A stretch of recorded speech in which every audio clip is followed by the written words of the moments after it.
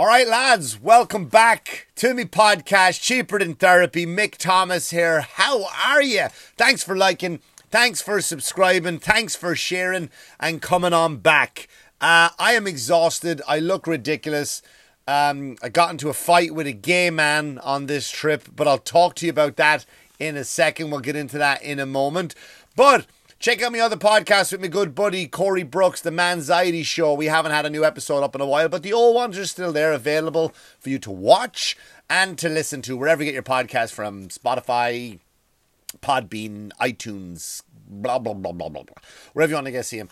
Come see me live in person. See my face. It's going to look better, I promise you. Right now, it's just deprived of many hours of sleep. This Friday and Saturday, which is what, the 24th and 25th, 26th, I don't know. Yeah, 24th and 25th. I am in Mohegan Sun Casino, Wilkes-Barre, Pennsylvania. 2 shows. Come on, see me. I'd love to see you, Pennsylvania. And then the next night, Florida. Back down to Florida. Weren't you just there, Mick? Yes, I was. I love it so much. I'm going back down again on the Orlando Improv. On the 26th, I'll be right there.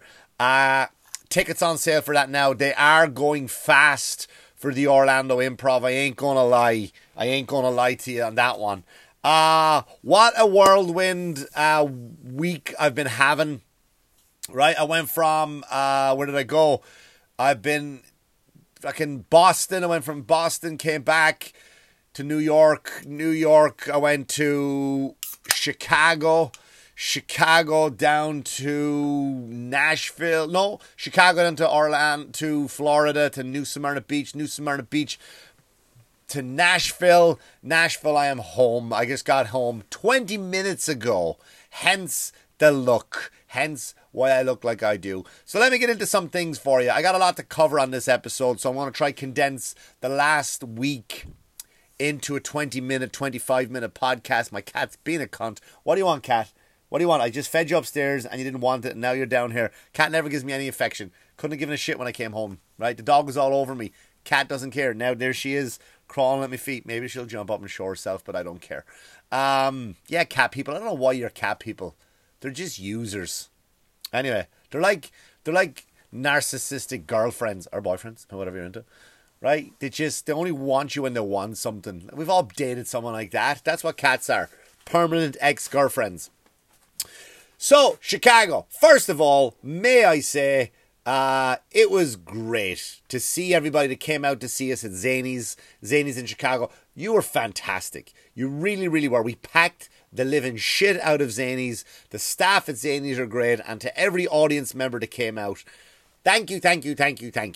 Very, very much appreciated. I got in there, from the second I got in to Chicago, felt very, very welcoming. I do appreciate that. Weird some things about Chicago. I'm walking around, it was warm. It was warm, right? And everybody talks about how cold Chicago is. Chicago's very cold.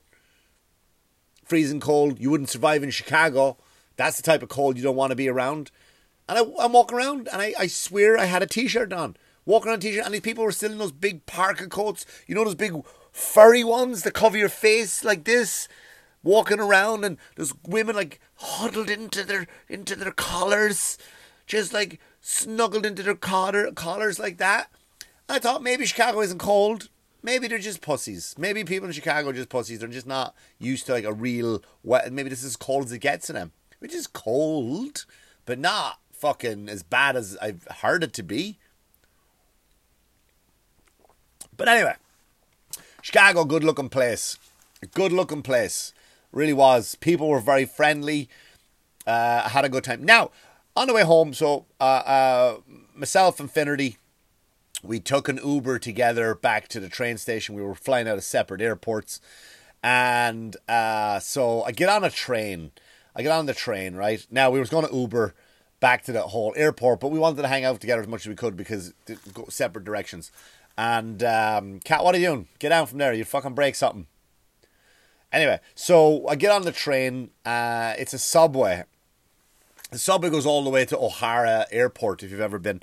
So it goes all the way to O'Hara Airport. And it's a typical subway, just like you would see in New York. I didn't know Chicago had a subway, and it runs from underground up into the blue line, and now it becomes like, it turns into like a regular train. Not turns in as in like a transformer. It doesn't just go from subway train to Autobots roll out, and now it's like a regular above ground train. It's just that happens to be the line.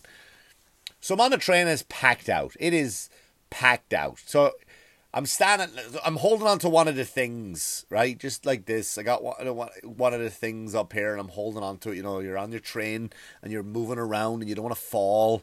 You don't want to make eye contact. Most people are in their phone. I wasn't, because I had holding on with this arm and holding me bag on the other one. Didn't want it on me back, because someone started rifling through me shit. I don't know, while I'm facing forward, someone's going through, taking all my stuff out of the bag. So, bag going down between my legs, holding it with my other hand. Don't want to put it on the ground. Ground's filthy. It's a Chicago subway train. And, Kat, what are you doing? Seriously, mate. What are you doing?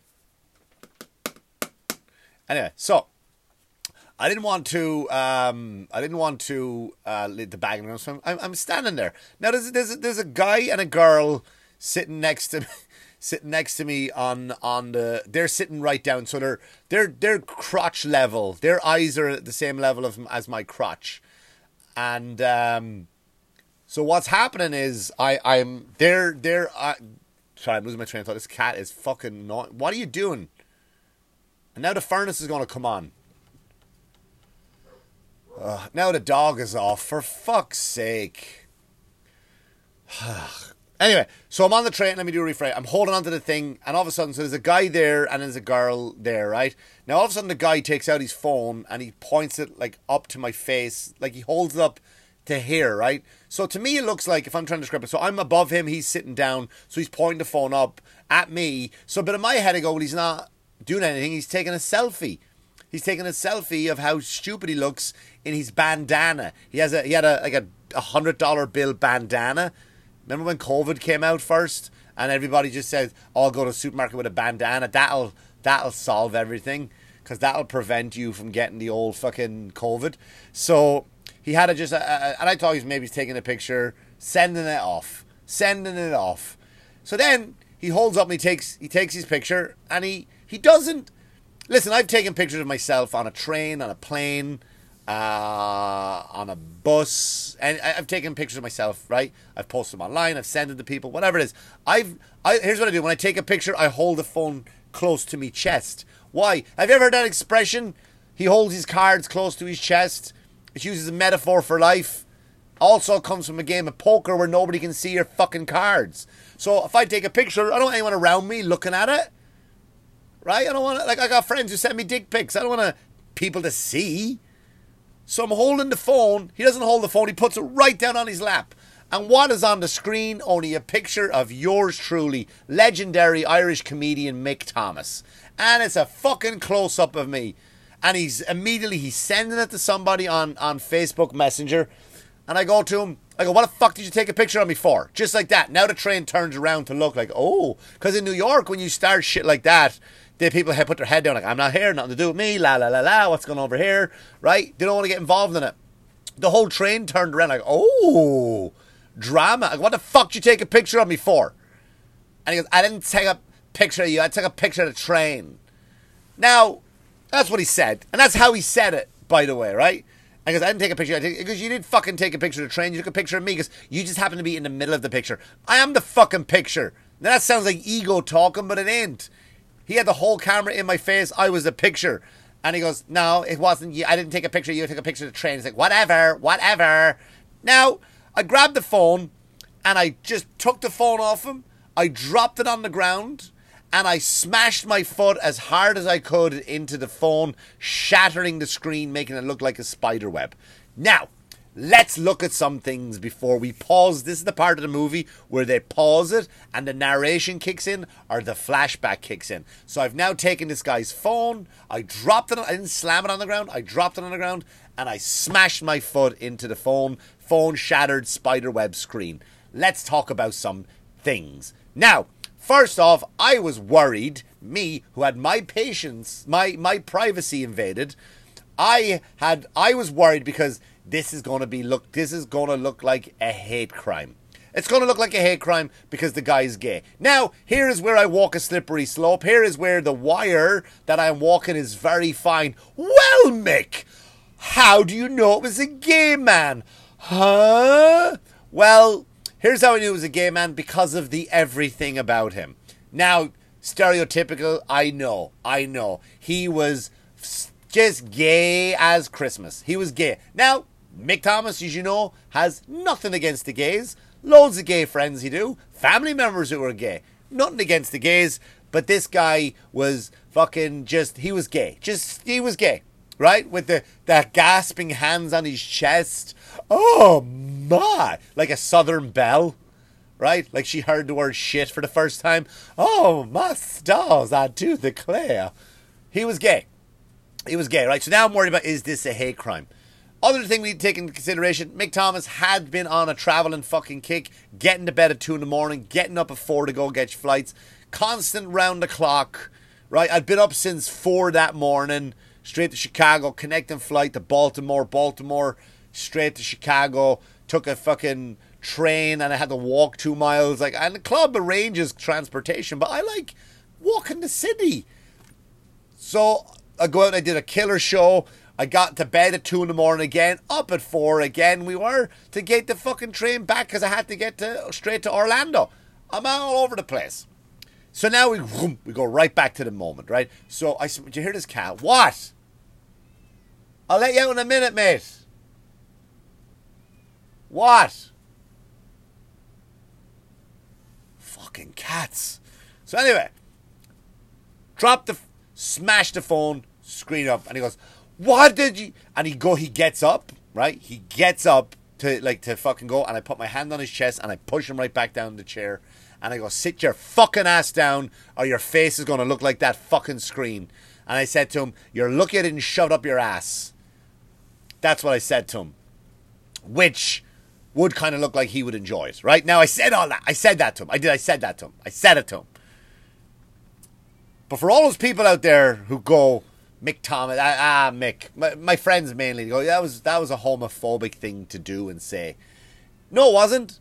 No, it wasn't. Because trust me, I could have really leaned into that. And nobody seems to be giving me credit on the growth that I didn't say any slurs.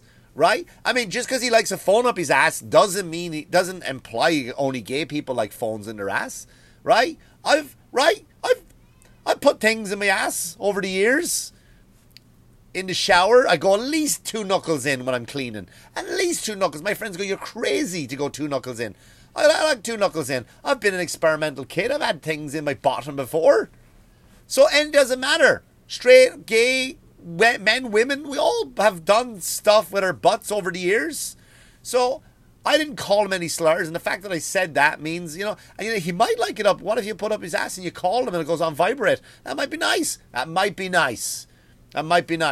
So all of a sudden, when I said that, these 2 construction workers who work for the CTA, which is the Chicago Transit Authority, I think, and they put one guy puts his hands on my chest, goes, hey man, come on bro, he's not, don't let it go.